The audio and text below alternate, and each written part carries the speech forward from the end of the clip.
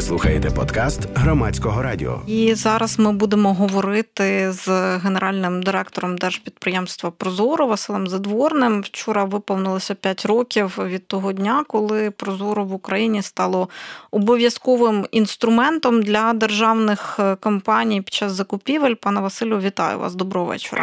Доброго вечора. Вітаю вас з 5-річчям. Ну і найперше, мабуть, хотіла б запитати про те, чи підбивали ви внутрішньо для себе в Прозорро якісь підсумки і цифри, чи могли б ви ними поділитися?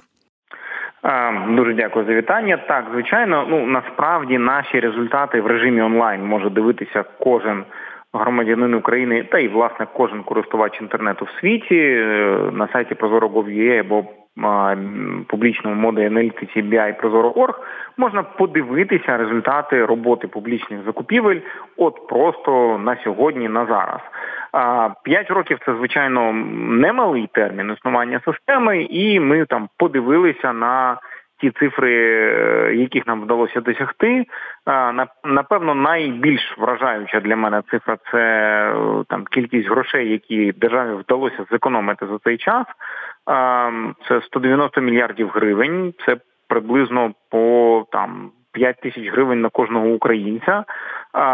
Це те, що нам вдалося просто зберігти власне, через забезпечення відкритих закупівель і конкурсів на закупівлях. Але мова ж іде не тільки про ці показники.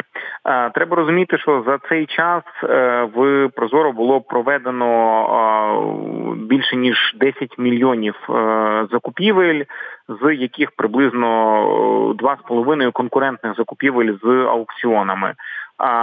На цих аукціонах брали участь 130, трошки більше, тисяч учасників закупівель, і закупівлі оголошувалися 35 десь приблизно тисячами організаторів на очікувану вартість майже 4 трильйони гривень за 5 років.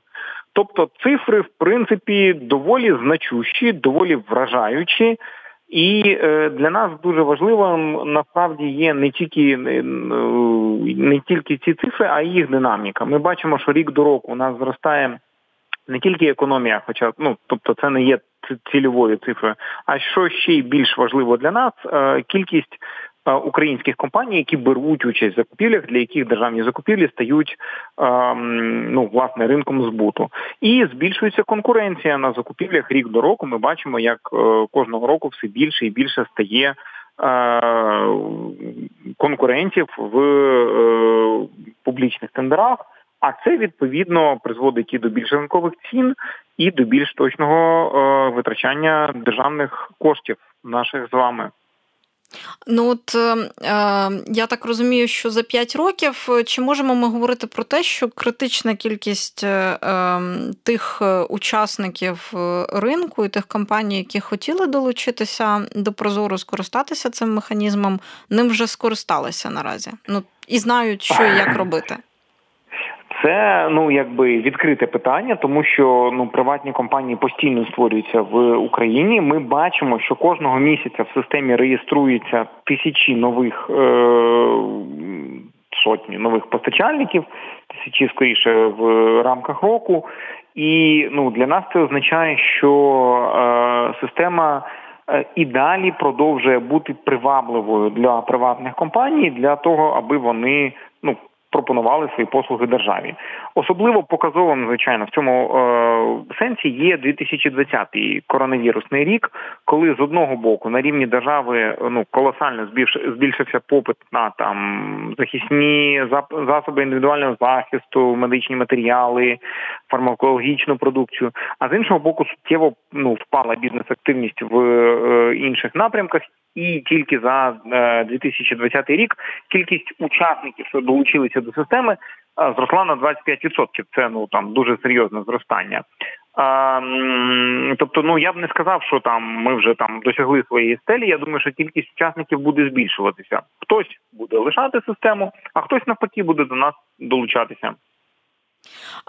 Чи ви для себе за ці 5 років підсумовували, не знаю, вплив якийсь і на бізнес-сектор? Ви зауважували те, що конкуренція зростає у державних закупівлях, але це на тому майданчику, де, власне, регулюється державою цей процес. А як, це важко оцінити, я не знаю, чи ви цим займалися, як це впливає на інше середовище, і на інший бізнес, відповідно? Насправді є там два рівні відповіді на це запитання. Суто статистична і більш така, з прикладами. Статистично ми бачимо, що український бізнес на відкритих торгах змагався за 4 трильйони гривень і отримав контракти на таку суму.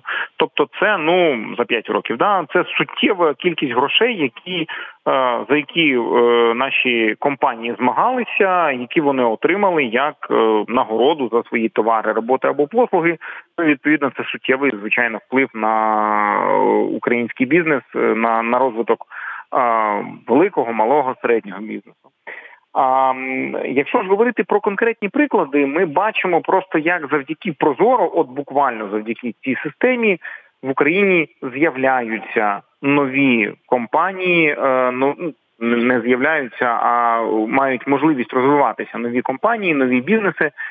Дуже показовим в цьому плані є, звичайно, приклад Drone.ua, які, власне, збирають дрони, вже виросли в велику компанію, і які при цьому є активним учасником закупівель на Прозоро і продають, власне, свої дрони, в тому числі державі. Держава стала для них одним з джерел тих контрактів, на яких компанія, власне, сама і виросла. І це, насправді, там величезний поштовх. Інша історія, про яку теж не можна не розповісти, буквально нещодавно цього року ми там робили дослідження ринку постачальників, це історія підприємця з Рівненщини, який кілька років чи рік тому закінчив університет і почув про Прозоро в університеті, що взагалі, насправді, раніше звучало просто, несподівано. І він просто почав продавати овочі, бо побачив ринок збуту, йому не треба було шукати там свата, брата, знайомого, який щось буде закуповувати. Він просто подається на закупівлі і таким чином, власне, створив мале підприємництво завдяки тендерам Прозоро.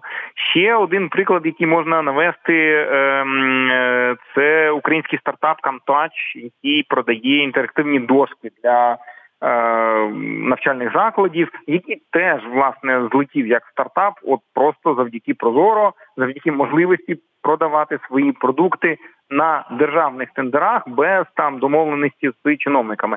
І таких прикладів насправді дуже багато. У мене немає зараз там чітких цифр про кількість компаній, які завдяки Прозоро з'явилися, але ми просто бачимо, що це просто існуючий тренд, який вже навіть не побачити важко. А якщо говорити про державні компанії, коли Прозоро стартувало і державні підприємства зобов'язали закуповувати через ваш майданчик, то спочатку звучало багато нарікань. Що змінилося за 5 років і як державний сектор адаптувався до прозорих закупівель?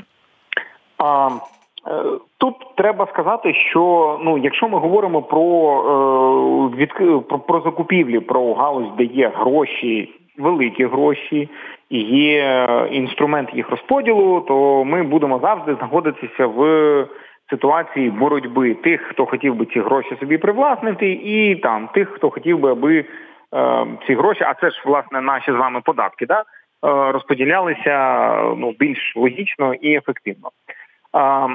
На початку старту Прозоро дуже багато замовників спочатку затихли, скажімо так, і максимально слідували всім правилам відкритих закупівель. Звичайно, з часом почали з'являтися нові схеми махінацій. Якщо пам'ятаєте, у нас була історія про те, як на Тернопільщині закупівлю ремонту доріг заключили кількома десятками великою кількістю десятків контрактів, там на 70 контрактів нарізали дорогу по 40 метрів і без тендерів це все проводили. З'явилися тендерні відролі, які зверталися в антимонопольний комітет. На щастя, багато з цих проблем вдалося вирішити новим законопроектом, що був прийнятий наприкінці 2019 року і вступив в силу в квітні 2020 року. Було знижено поріг для закупівель. Власне, тепер їздити дорогу шматками доведеться в 4 рази меншими, і ми не бачимо такого бажання. Змінилося оскарження в антимонопольний комітет, воно стало більш доступним для малого і середнього бізнесу через зниження ціни на цих торгах і збільшення на більш дорогих, і це сильно вдарило по тендерних тролях. Все ще лишається вміння деяких замовників прописувати тендерні вимоги під конкретного постачальника. З цим ми боремося і за допомогою оскарження умов закупівлі рішення в антимонопольному комітеті, і за допомогою моніторингу закупівель Держаудитслужбою. Наприкінці 2018 року запрацювала система ризик-індикаторів, яка автоматично визначає підозрілі закупівлі, і аудитори державні, власне, ці закупівлі моніторять. Я б не сказав, що в цій галузі все ідеально і немає жодних проблем. Це, напевно, було б трошки наївно такого чекати. Але ми бачимо дійсно, якщо дивитися на проміжок в 5 років, а не на останні 2 тижні чи на 3 дні якогось конкретного року. Тобто, якщо розширити цей інтервал спостереження, то загальний тренд, він очевидно позитивний. Колись вдається робити це швидше, колись темпи сповільнюються, але в цілому можна сказати, що дійсно і система розвивається, і серед державних замовників розповсюджуються кращі практики, але і з'являються нові способи обходження системи. Але от державні компанії, які прописують умови своїх тендерів таким чином, щоб вони пасували лише конкретній компанії, а всі інші, які подаються на цей тендер, залишаються за бортом, це таке явище, яке, я не буду казати, що воно прям дуже розповсюджене, але про такі випадки досить багато пишуть у соцмережах. У вас же немає якогось внутрішнього механізму відстежувати такі тендери? Тобто ви дізнаєтеся про факт можливого ризику, тільки якщо інші учасники скаржаться, правильно? Правильно, і це зроблено як це не баг, це фіча, да? Тобто це зроблено спеціально. Тобто, дивіться, щоб було зрозуміло, щодня в Україні оголошується приблизно 12 тисяч закупівель. Оскільки закупівлі тривають не один день, а іноді 5, іноді 15, іноді 20, бувають і по 60 днів, то щоденно в Україні відбувається на різних стадіях близько 80 тисяч тендерів. Звичайно, промоніторити, подивитися кожен тендер, це така точно не робота, яку можна зробити вручну. З іншого боку, дискримінаційні вимоги в тендерній документації в першу чергу обмежують в правах учасників, які могли б продати школі інші парти або в лікарню зробити ремонт дешевше тощо, але через ці вимоги не можуть цього зробити. Саме для того, аби учасники мали змогу відстояти свої права, і працює інструмент оскарження в антимонопольному комітеті. Тобто відповідь, насправді, на моніторинг дискримінаційних вимог дуже проста. Оскаржуйте ці вимоги в антимонопольному комітеті. Причому, варто зазначити, що з квітня 2020 року, якщо антимонопольний комітет задовольняє вашу скаргу, тобто якщо ви визнаєте, якщо антимонопольний комітет зобов'язує замовника зняти ці дискримінаційні вимоги, то вам і гроші за подання скарги повертаються, ви нічого не втрачаєте. Тому тут ми сповідуємо такий механізм, що конкуренти самі себе контролюють. Це набагато ефективніше, ніж садити держслужбовця, який буде сидіти і казати, оці дискримінаційні вимоги дуже дискримінаційні, а ці не дуже дискримінаційні. Насправді, тут ринкові механізми працюють набагато ефективніше.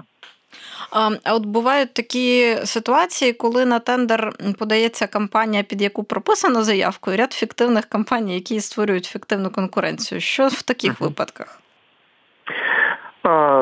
Це насправді пряме порушення законодавства України, називається зговір. Якщо ми бачимо такі історії, якщо журналісти які бачать такі історії, то вони звертаються до антимонопольного комітету. Антимонопольний комітет регулярно проводить такі розслідування і забороняє компаніям, які такі дії вчинили, брати участь в тендерах надалі. Це так званий, ми його між собою називаємо чорний список АМКО, він правильно називається інакше. І компанії з такого переліку, вони просто не мають права торгувати з державою далі. Тобто дійсно, це ж як з порушеннями правил дорожнього руху. Порушення будуть все одно. Наша задача знаходити таких порушників, надавати необхідну інформацію і не давати можливості їм продовжувати свої оборудки. Гарна новина полягає в тому, що система Прозоро всю цю інформацію має, ба більше ризик-індикатори, про які я згадував, вже підсвічують автоматично такі компанії. До певної міри погана новина, напевно, говорить про те, що не всі такі випадки були досліджені, не по всім ним було звернення, не всі підозрілі закупівлі були промоніторені Держаудитслужбою. Це питання нарощування спроможності нашої загальної ці речі моніторити. І не можна забувати про активістів і публічний моніторинг. Я вже згадував трошки ковідну всю цю історію. В 2020 році, коли пандемія коронавірусу торкнулася кожного, Україна ряд закупівель під ковідну історію вивела з-під конкурентних закупівель. Тобто, аукціон не обов'язково, можна було прямим договором все це закуповувати, відповідно, простіше, швидше. І конкуренції стало менше. Звичайно, деякі замовники почали робити, скажімо, м'яко дивні речі, купувати замість медикаментів меблі, купувати маски за завищеними цінами. Просто банально суспільний розголос зупиняв закупівлі на мільйони. Закупівлю відеокамер, яка фіксує температуру перехожих. В місті на 65 мільйонів намагалися купити на початку квітня, мені здається, 2020 року. Оця закупівля зупинилася просто завдяки суспільному розголосу. Тобто перелік інструментів для контролю за закупівлями, він теж радикально збільшився в порівнянні з тим, що було до Прозоро. Чи отримуєте ви фідбек від компаній, як і учасників тендерів, так і тих, хто закуповує товари і послуги? Це частина повсякденної просто нашої роботи, звичайно. Я хочу уточнити, який це фідбек. Можливо, у вас є якісь власні враження, як за 5 років все змінюється? Він абсолютно різний. Дивіться, тобто, ще раз, у нас мова йде про кілька сотень тисяч людей, які з системою працювали за ці 5 років. Тобто 33 тисячі, 34 тисячі замовників, 130 тисяч постачальників. Тобто це просто, і це ми не беремо на конкурентні закупівлі, тобто це просто величезні цифри. Я можу виділити декілька трендів. По-перше, ринок закупівель вже певною мірою склався, в тому плані, що не можна сказати, що є якісь закупівлі державні, на які можна прийти просто і всі гроші будуть твої, бо там немає конкуренції. Конкуренція є майже скрізь, вона існує, причому в червні місяці цього року, якщо я не помиляюся, Дрогобицька сільська рада закуповувала спортивне обладнання для школи, там прийшло 8 постачальників на цю закупівлю, змагалися, з 90 тисяч гривень впали щось до 50. Ціна за м'ячі, ще щось. Тобто конкуренція існує скрізь. Можна виділити декілька груп, якщо ми говоримо про бізнес, декілька паттернів поведінки. Ті, хто хотіли б на державних закупівлях заробити просто і швидко, зазвичай відвалюються. Тобто наша статистика показує, що в переважній більшості випадків новий постачальник виграє 3-4 закупівлю в Прозоро. Незважаючи на те, що здавалося б і державні, і комерційні закупівлі це все про закупівлі, насправді це доволі різні системи за своїми правилами. Якщо в комерційних закупівлях можна забути надіслати документ, надіслати його потім, не все розповідати, дуже багато залежить від майстерності презентації і того, як продавець красиво буде розповідати закупівельнику, то в державних закупівлях все набагато більш формально, воно і зрозуміло. Ми ж би хотіли, щоб все ж таки наші гроші витрачалися за якимись зрозумілими правилами. І тому тут не можна сказати, ой, ви знаєте, я забув, не той файл вам вислав, давайте я вам його надішлю пізніше. Ознайомлення з цими правилами потребує часу, і ті постачальники, які не бояться цей час витрачати і ці навички здобувати, зазвичай стають успішними. Ті ж, хто хотіли б просто розширити свою клієнтську базу, завдяки новому інструменту, зазвичай не затримується в Прозоро дуже довго. Але все одно ми бачимо, що кількість постачальників, вона рік до року зростає. Якщо говорити про замовників, то тут теж є різні групи поведінки, є ті, хто дуже активно впроваджує новітні практики закупівель, є ті, хто розглядають закупівлю не як просто якесь додаткове навантаження, не так, як ми це в повсякденному житті, пішов в магазин продуктів, купив, а як спосіб забезпечення виконання своєї діяльності, і вони показують, шалені результати. Ми можемо, приклад поставити і Укрпошту, зазвичай, і ті речі, які вдалося зробити за останні роки Укроборонпрому, і Укргазвидобування, тобто компанії, які дивляться на закупівлі як на стратегічну функцію управління бізнесу. Це зазвичай великі підприємства, які оперують великою кількістю грошей. Є компанії, які не маючи такого обсягу грошей, все одно використовують ті інструменти, які ми для них розробляємо весь цей час, і рамкові угоди, електронні каталоги. Це такі early adapters, тобто люди, які не бояться використовувати нового. Вони зазвичай можуть отримувати порівнянний з Укрпоштою ефект в відсотках на своїх обсягах, але це вимагає заглибленої професіоналізації в закупівлях. Є закупівельники, які просто йдуть в фарватері загальної маси, їх рівень також зростає рік до року, але не так динамічно, як можливо хотілося б. І звичайно, серед 33 тисяч замовників завжди будуть люди, які будуть хотіти щось собі з цього мати додаткове. Ще важливо відмітити, що професія закупівельника за цей час набула набагато більшого розголосу саме як професія, бо раніше вона на боці замовника не трактувалася як окрема професія. І приємно бачити, як замовники вкладають зусилля в навчання своїх спеціалістів. З іншого боку, текучість кадрів в цьому напрямку, вона теж доволі помітна. Тобто ми бачимо, що це така історія, яка ніколи не закінчується, і тому приділяємо багато часу, власне, навчанню замовників. Підсумовуючи, можна сказати, що насправді, тобто на таких великих цифрах завжди є протилежні тренди. Є ті, хто йдуть в авангарді і намагаються впроваджувати найкращі практики, не здаватися і отримувати з цього зиск. І ті, хто не такі активні, відповідно, і результати у них будуть гірші. Я б не сказав, що ми можемо бачити якісь негативні тренди. Навпаки, загальна спільнота замовників, маючи непростий обсяг роботи і велике навантаження, показує дуже позитивну динаміку, але, на жаль, є ще і не найкращі приклади проведення закупівель. Пане Василю, я вам дякую за цю розмову і за підсумок.